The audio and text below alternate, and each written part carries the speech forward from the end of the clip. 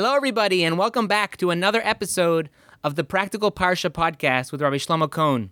Thank God we've been growing each and every week, and if you enjoy this podcast, please share it with your friends. If you have any questions or comments, please feel free to reach out to me at rabbishlomocohn with a K at gmail.com. I'd love to hear from you. This week's Parsha, Parshas Chukas, really deals with a lot of different mitzvos and different stories that happen in the Torah. The Parsha begins with the special mitzvah, the special commandment of the Parah Aduma, the red heifer, the process of how you get a red heifer, what it accomplishes, how it purifies, what are the qualifications of finding a cow that is designated to be a Parah Aduma. And the Parsha then segues into the laws of Tumah and Tahira, the laws of purity and impurity. And we discussed Miriam in this week's Parsha passes away, and subsequently, because of her death, the well of Miriam, which the Jews used to drink water from in the desert, dries up. The Jews come to Moshe Rabbeinu, complaining to him. They have no water. Moshe gets angry. He davens to Hashem. God commands Moshe Rabbeinu to go speak to the rock, and in this week's Parsha, Moshe Rabbeinu commits the sin of striking the rock. Aaron passes away, and the Parsha also concludes with the different battles the Jewish people fought in the desert. I wanted to discuss three ideas in this week's Parsha, and to really go into the story that goes along with each one of these ideas. The first lesson, which I want to discuss, is the idea of Parah Aduma. The Torah describes to us very clearly about how we find a Parah Aduma, what is a Parah Aduma, what has to be done. But the first thing that we speak of is, the Torah says, Chukas, Zos Chukas HaTorah. And the Parsha is referred to as Parshas Chukas. Now, literally, the word choik means a decree. But it really brings us to a more broader discussion about the different types of mitzvos that we have as Jews. It's brought down that there are three types of mitzvos. There are edios, there are mishpatim, and there are chukim. So edios are these testaments. They're mitzvos that we do that testify to Hashem running the world. They testify that we went out of Egypt. We blow a shofar, we eat matzah, we put on tefillin. These are all mitzvahs that we do that are meant to help us remember what we're supposed to do and our position in this world and God, how God runs the world. There are other sets of laws, which are referred to as mishpatim, which help the world exist. Do not murder, do not steal, do not commit adultery. These, if we wouldn't have these laws of the Torah, civil law, people would just swallow each other up. And finally, the third type of mitzvah is referred to as a chok, and that is translated loosely as a divine decree, meaning that Hashem has given us certain mitzvos that we, in our finite understanding of things, are not able to understand, because God is infinite and we are finite, we're limited, and there are just some mitzvos, Parah Aduma, the red heifer being one of them, that we cannot fully understand. And I'm going to explain what are the contradictory elements about Parah Aduma. Just to start off, so first off is that number one is this Parah Aduma, it had to be a completely red cow with no blemish. If it would have more than 2 black hairs, it would disqualify it from this halacha of Parah Aduma. And it could never have a yoke placed upon it. Now, the Torah describes to us the process of what they would do to this red heifer. They would take it and they would burn it with, different things would be added to it, and it would be ground up and create this certain special type of ash. And the ashes from the Parah Aduma, the red heifer, would be used to purify. That is, if someone became impure by touching a dead person or becoming in the same room as someone who passed away, they would use the ashes of the Parah Aduma to purify them and to make them tahar, pure again. Now, one of the aspects of the Parah Aduma which seem to be contradictory and something that's incomprehensible is the fact that the Kohen, who would sprinkle the ashes on top of the person who was tameh and make him tahar, he himself would become impure. So the Kohen who sprinkles the ashes on the individual becomes pure and the Kohen becomes impure. It seems a little bit contradictory. And it's brought down in the Medrash that the nations of the world mock the Jewish people for this mitzvah of Parah Aduma because it doesn't seem to make any sense. It seems to be contradictory and nonsensical, God forbid. But for us, we know that Hashem gave us the mitzvah to do, and it's our job to do the mitzvah. Even if we don't understand it, we don't fully grasp all its details, this is the commandment that we got from God, and therefore we have to do it. Even though we can't fully understand the mitzvah of Parah Aduma because it's out of our realm of understanding, there are different hints that are brought down in the Midrash and in the Talmud that relate this special mitzvah of becoming pure through the red heifer to the sin of the golden calf. That it seems through the different commentary and the different sources that the process and the purification of the red heifer is meant to atone for the sin of the golden calf that the Jews committed also in the desert. And there's also one big, very important idea which I think we can gain from this idea of Parah Aduma and from Chok, this idea of divine decree. Many times, humanity has questions. And a lot of times those questions are, how could bad things happen to good people? And there seems to be contradictory forces of good and evil happening in the world, right? How could certain things happen? How could young and innocent children die? And the mitzvah of Parah Aduma, the enigma of Parah Aduma, how it simultaneously defiles and purifies, contains an important lesson. Because even though there's this coexistence of good and evil, we don't understand it, we can't explain it, we have to know within ourselves that there is a plan and there is a vision. That, like we said before, that God is infinite and we are finite. And just like if we have a picture, a beautiful portrait that we're drawing, and you take the portrait and you put it very close to your face, you're not going to know what that picture's of. But if you take that same portrait and pull it away from your line of vision, you begin to see the beauty, the grandeur, all the different details in it. So when it comes to our vision, how we see things, we're like the person who zoomed in to the portrait. We can't even begin to understand what this is a picture of. But Hashem, who sees from who was before us and will be after us, he knows the whole picture. He is infinite. He has the whole portrait. He sees the whole picture. And the nations of the world, when they're faced with this question of good and evil, people will say that there's no God in the world. There is no ruling power. But we know as Jews that the Torah teaches us not like that. That since we are limited and God is unlimited, that everything comes from one source. Everything happens is from Hashem. Good and things that seem evil as well. And we have to realize that certain things that don't make sense transcends our understanding of things. If we take this outlook and approach it to all areas of our life, it'll help us have the correct emunah, the correct faith, and the correct outlook when challenging situations arise. Another thought which I wanted to talk about, which I think is very important, and we see this from Parah Aduma, is that I mentioned before that there's three types of mitzvos. There's edios, testaments, there's there's mishpatim, which are these civil laws, and number three is chukim, is divine decree. We must realize at the end of the day, the reason why we do all the mitzvos is because Hashem said so. In essence, all mitzvos are chukim.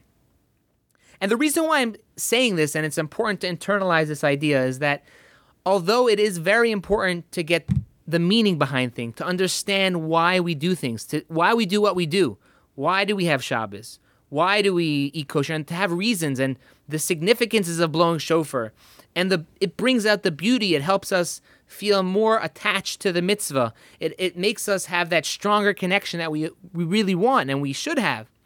But we all have to realize in the end of the day, when it comes to doing mitzvos, that the bottom line, the reason why we do mitzvos is not because of reasons and how it makes us feel, it's because Hashem said so. And the reason why this is important to have this realization is because if we just go with reasons and how we understand things and how something feels for us, so then if we have a good feeling about a mitzvah, we'll do it. But if one day we wake up and we don't feel like davening, we don't feel like doing that mitzvah, so we're not going to do it because it's not about the responsibility we have, because it's all about the feeling, right? And the way I like to bring this out is that when someone has a job, hopefully most people enjoy their job or parts of their job, and we hope that we want to look forward to going to work. But even someone who enjoys their job, right, we don't always want to go to work.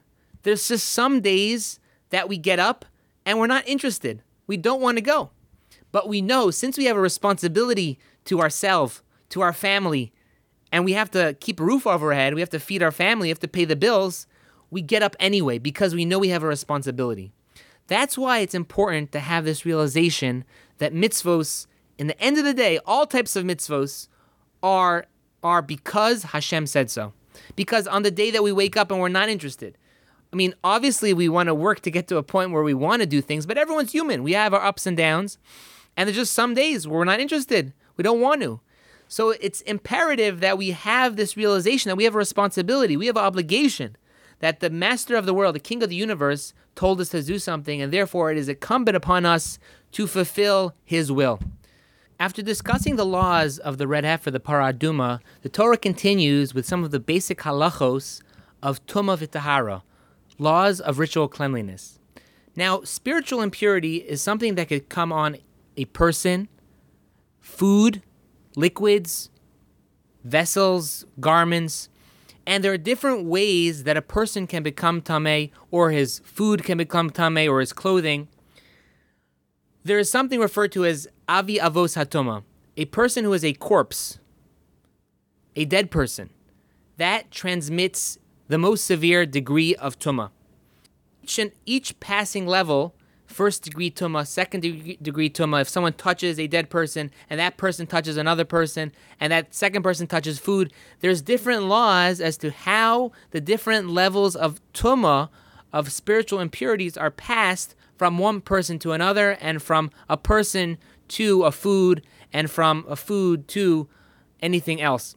One idea which I want to discuss regarding tumah v'tahara, the different spiritual impurities, is this basic concept of tumah, of impurities. Now, we don't see tumah. You think of bacteria, we think of dirt, we think of cleaning ourselves. But spiritual impurities maybe it becomes a little bit easier nowadays. We all believe, we all know there's such a thing as bacteria and germs and things we can't see. Now, tumah does not work like that. You could have something that's very, very clean, but it is tameh. And as a side note, nowadays, most tumahs, impurities, do not apply. But I wanted to give a basic explanation and understanding for this concept of tumah. Now, we know that the biggest source of tumah, the most spiritually impure thing, is a corpse. And if you look at a corpse, what happened? A person had life, and now the neshama, the spiritual life force, has left. And if you look at other ways that a person can become tameh, there is a common denominator, right? A woman, when she menstruates, when she has her period, right, there was an egg that now is leaving the body, and now she becomes tameh, right? A person, a man who has an emission, right? There was a certain, right, the semen is a source of life, and now it's gone. So there's a certain vacuum that is created. So the common denominator, which you see here, is the fact that whenever there is a potential for something and it leaves, it is gone, it sort of creates a vacuum, a spiritual vacuum. And that's why a corpse, a dead person, where there was a neshama, there was something living here, a person could accomplish, a person could do mitzvos. And now that neshama has left this body, there is a certain vacuum, a spiritual vacuum that is created, which is this sense of tumah. And the same thing could be said for a woman who menstruates, right? There was a certain potential. There was potential for life, and now it's gone. And same thing can be said for a man who has an emission, that there is potential for life, and now it's gone. So it creates a certain spiritual vacuum, and that helps us understand this idea of tumah. Now, there's moving on in the Parsha to the last idea is we know this week's Parsha discusses the sin of Moshe and Aaron. And Moshe Rabbeinu, the Jewish people, after Miriam passes away, come to Moshe Rabbeinu and they complain to him, how come you took us out of Mitzrayim, you took us out of Egypt to die? It would have been better if you left us in Egypt. And they're complaining. And Moshe gets angry at the Jewish people. He davens to Hashem, and Hashem commands him to go to the rock of Miriam, the rock that used to give the water from the well of Miriam. And Hashem wanted Moshe Rabbeinu to take the elders to the rock and to learn Torah by the rock, to speak to the rock, and water would come forth from it. And henceforth, a Kiddush Hashem would have been created. A sanctification of Hashem's name would have been created. The people were questioning Hashem. They were questioning God's ability. And now, through Moshe Rabbeinu, by him speaking to the rock, by learning Torah next to the rock, God's name would be sanctified. And what happened is that Moshe Rabbeinu didn't listen carefully to the command of Hashem. He told the entire Jewish people to come to see him perform this miracle by the rock. And in the end, it sort of caused problems because when it didn't happen exactly how Moshe thought, some of the people started chastising Moshe Rabbeinu. And Moshe Rabbeinu started talking to the rock, and blood came out of it. And after seeing that blood was coming out of the rock, some of the people, the naysayers and the riffraff of the Jewish people started mocking Moshe Rabbeinu. And Moshe Rabbeinu hit the rock. He hits the rock, and water starts dripping out of it. And again, the people mock Moshe Rabbeinu. Is this enough for our babies? Now we have enough for our children to drink, but what about us? And he strikes the rock again, and water comes gushing out of the rock. Now, because of this sin, Moshe Rabbeinu and Aaron is destined to die in the wilderness with the rest of that generation. And the commentary give different reasons as to why this was considered a sin. We know earlier in the Torah, Moshe Rabbeinu hits the rock, and the rock gives water. And over there, earlier, it wasn't a sin. What happened here that, in this situation, by Mei Meriva, that Moshe Rabbeinu sinned by hitting the rock? And there's different reasons that are given. But the main idea, which you see in many of the commentaries, is that the sin, the Avera, what that came out from Moshe Rabbeinu hitting the rock, is that there was a Chilul Hashem. There was a desecration of God's name. Because it was supposed to be a sanctification of God's name, but by speaking to the rock, people would realize that Hashem could do anything. And the fact that Moshe Rabbeinu hit it, it was not on the same level of sanctification as it should have been. And for someone such as Moshe Rabbeinu, who was the greatest leader the Jewish people ever had, he was on the 49th level of holiness. For him, it was considered an infraction, as small as it may be, as small as it would have been. It was something that he should have done in the proper way, and therefore he was punished by not being able to enter the land of Israel and passing away with a generation in the Midbar. Now, there's one very nice idea which I saw, which is an important lesson for us when it comes to the story of Mei Meriva and Moshe Rabbeinu's sin. We see that before Moshe Rabbeinu hits the rock, the Jewish people come and complain to Moshe Rabbeinu. And Moshe Rabbeinu becomes very frustrated. He calls the Jewish people rebellious ones. He becomes angry with the Jews. And it seems that the Jewish people were coming out of a place of desperation. They had no water. They needed to drink, and therefore they are frustrated and angry, and they're coming to Moshe Rabbeinu. And Moshe Rabbeinu became angry. He became upset with his people. He called them rebellious. He criticized them. And it's because of that, because of his anger, Moshe Rabbeinu came to a mistake of hitting the rock. And this is not the first time this happened. We see that other places in the Torah where Moshe Rabbeinu became upset with the Jewish people, he erred in judgment. And over here in Mei Meriva, when the water dried up and the people came to him, because of his anger, he made a mistake by hitting the rock, and therefore he did not merit to enter the land of Israel. And the lesson for us is that many times we get angry. Now, it's a separate discussion about why we get angry. Should we not get angry? But we get angry. We're human beings. And the point is that we have to realize that when we get upset, we make mistakes. We say things that we shouldn't have said. We do things that we shouldn't have done. And if we realize that we do these that we make erroneous, when we make bad judgment calls when we're upset, if we realize that we make bad judgment calls when we get upset, number one is it'll help us from getting angry. And number two is when we are in that position where we're boiling inside, we should think to ourselves, it's better not to act, to not do something, to let time cool things off, to let the temperature come down. And God willing, if we do that, we'll be able to handle situations better and to not make those tragic mistakes and say things that we regret, to do things that we regret, and God willing, it'll help us be better people. That's going to do it for this week's Practical Parsha podcast. I hope you all enjoyed. If you have any questions or comments, please feel free to reach out to me at Rabbi Shlomo Cohen with a K @gmail.com. Have a great day.